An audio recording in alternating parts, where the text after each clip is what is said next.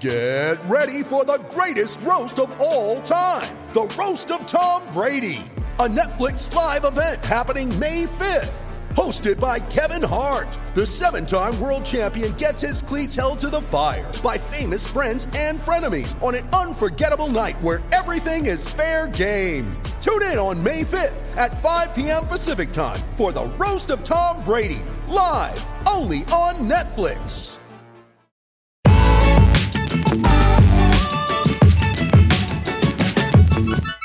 All right, guys, another win for the Utah Jazz. This is the Hoops Nerd postgame show. I think that's 7 in a row for the Utah Jazz now. Get a nice, easy one against the Knicks. As far as the Knicks go, I was kind of excited to watch RJ Barrett, but you've got to take into account the fact that the Knicks are coming in on the back end of a back-to-back. I believe Ken Clayton online talked about he does a fun job of recording when teams come in from their flights. I think the Knicks came into Utah at 2:26 a.m., got to bed probably 3:25 or whenever they get to sleep, however long. And they weren't playing with their 3 best players. So this was practice, but it was nice to see RJ Barrett. The Knicks have actually been playing a little bit better lately. They haven't been the dumpster fire since they fired Fizdale. So that's something nice to see.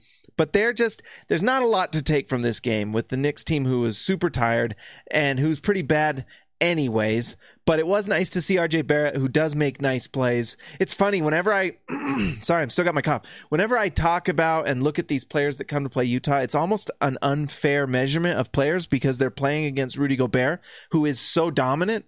And he doesn't let you do the things that you can do against other regular centers. And so sometimes, watching someone like RJ Barrett or Kevin Knox or Nili Kina or someone like that against Rudy Gobert, it's not fair because it's just not the same. It's playing on hard mode when, typically they're on normal. And so, but RJ hit some nice shots and he looks like a nice player. He could be a nice scoring wing for the Knicks. And if he can develop his playmaking and things like that, he looks like he could be really, really nice. The thing with the Knicks, they just got to keep building it, but it just feels like they hit reset every year. They try to skip steps every year.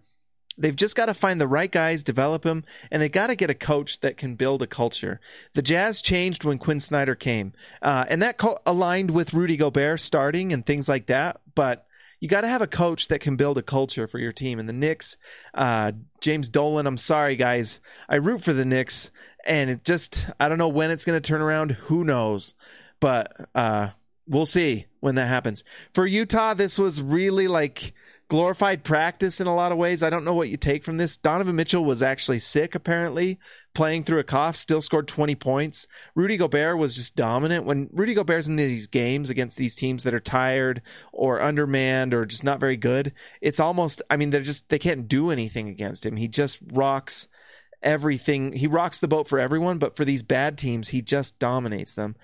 Tonight, Rudy Gobert had just a monster night. 16 points, 16 rebounds, 4 assists, a block. 4 assists is nice. I love that play where Rudy, when he's rolling to the rim and he passes it out to the wing shooter, it's fantastic. Rudy just gets better every year. He adds other elements to what he's good at. So Rudy Gobert knows what he is, and he sticks to what he's best at, and he's just the best at it in the league when it comes to defense, blocking shots, finishing at the rim, rolling at the rim, setting screens.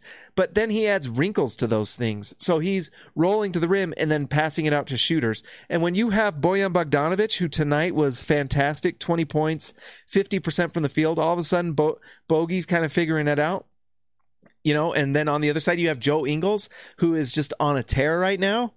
The Jazz are hard to beat, and they just hit tons of shots, and it's fun to watch. So Utah's figuring things out. They are playing really well. Emmanuel Mudiay tonight had probably his best game as a Jazz man. Fun to see him do that against his former team, the Knicks. 8 for 12 from the field, 2 for 5 from the free throw line. Let's see, 2 for 4 from 3. Really nice stuff. And also 4 assists. I thought Mudiay tonight was really passing the ball nicely. Even when it didn't turn into assist, he was making the right plays. And just when he's facilitating, he's so much better. When he's doing hero ball stuff and going to the rim without a plan and trying to get buckets without actually, playing within the offense, it's not good. But when he's facilitating, he's good. He's a nice backup point guard. So it's nice to see that from Emmanuel Mudiay. not much else to say, guys. This was not a game you can really take a lot, other than the Knicks aren't that good and they were tired. And the Jazz played really well and took care of business. So, guys, like and subscribe to the channel. If you're on SLC Dunk Podcast, make sure you rate and review. I will talk to you later.